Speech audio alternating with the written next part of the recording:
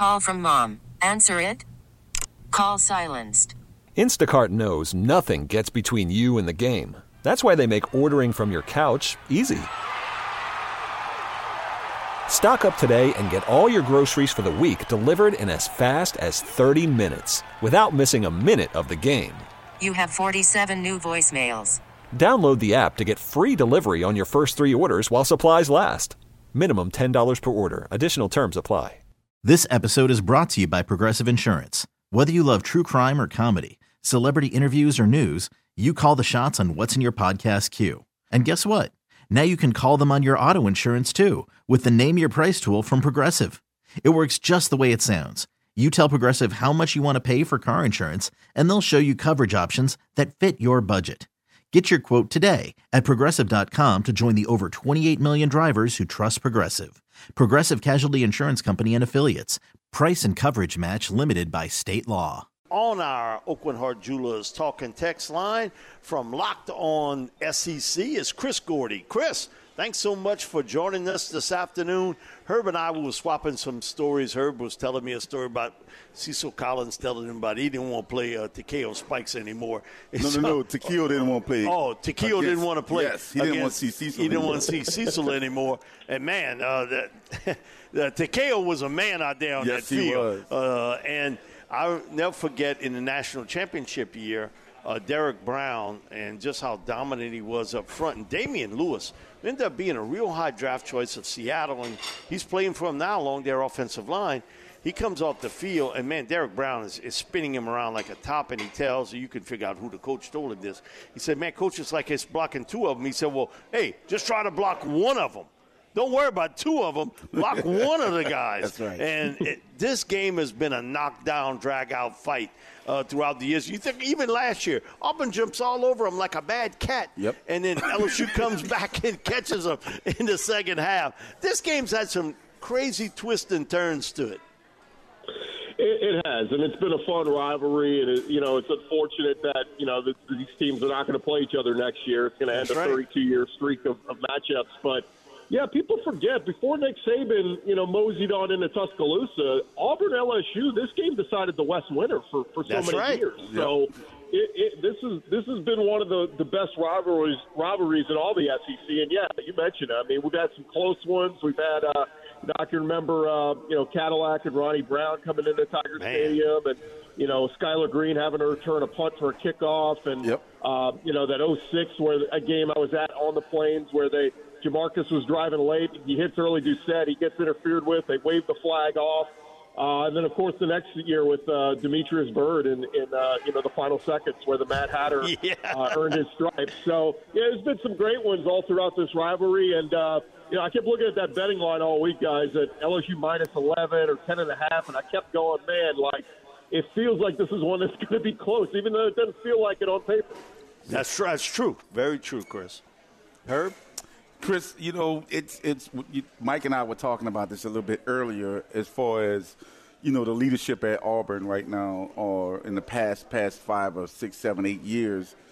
How do you think Coach Freeze is going to be able to block out the noise from within his own camp and try to bring this, or I guess this program, back to a little bit of prominence in the SEC West? What are your thoughts on that?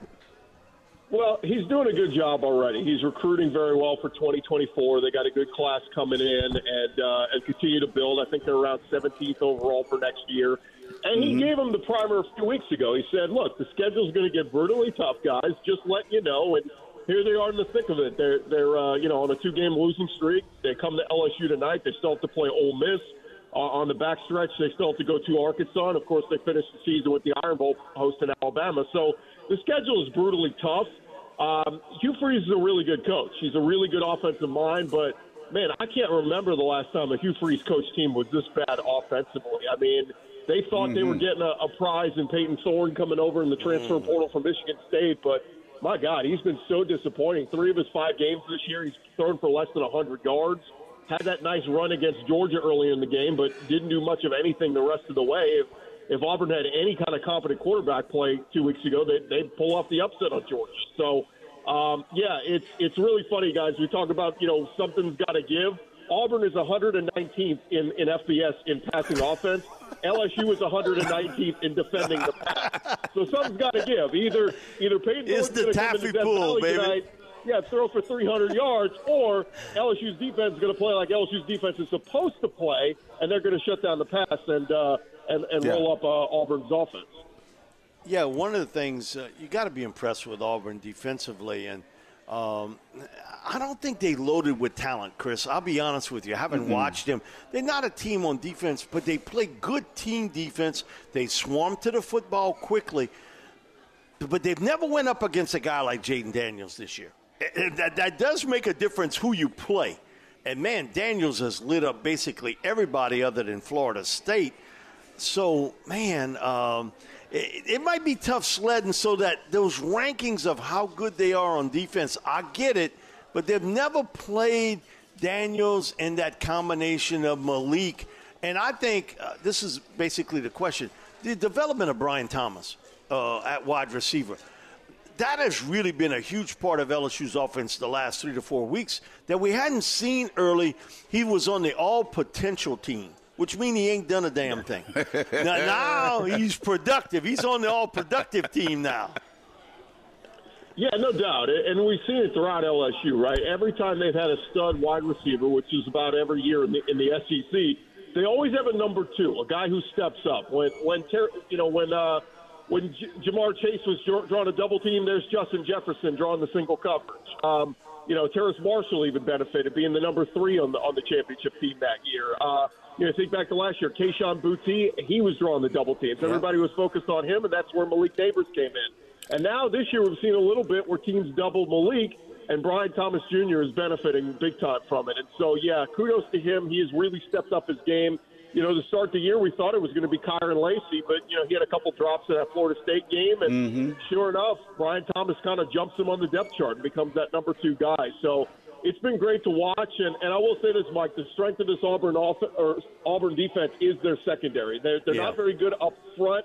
I do like their weak side linebacker, Eugene Asante. He's got a couple of sacks on the year, but I think this is where we're going to see can Auburn's linebackers keep up with Jaden Daniels when he's running the ball? I don't think he can, and that's where I think Jaden, as much as he ran it last week, I think we're going to see more of that this week because I do think, they will present some challenges as far as the secondary goes. I like Jalen Simpson. He's a stud back there. DJ James, they get their hands on a lot of football, so this will be good, a good test for the LSU wide receivers like Brian Thomas, like Malik Neighbors, because they're going to be covered by this Auburn secondary. Ron Roberts has done a really good job there for Auburn, and this might be the best defense that LSU sees so far this year.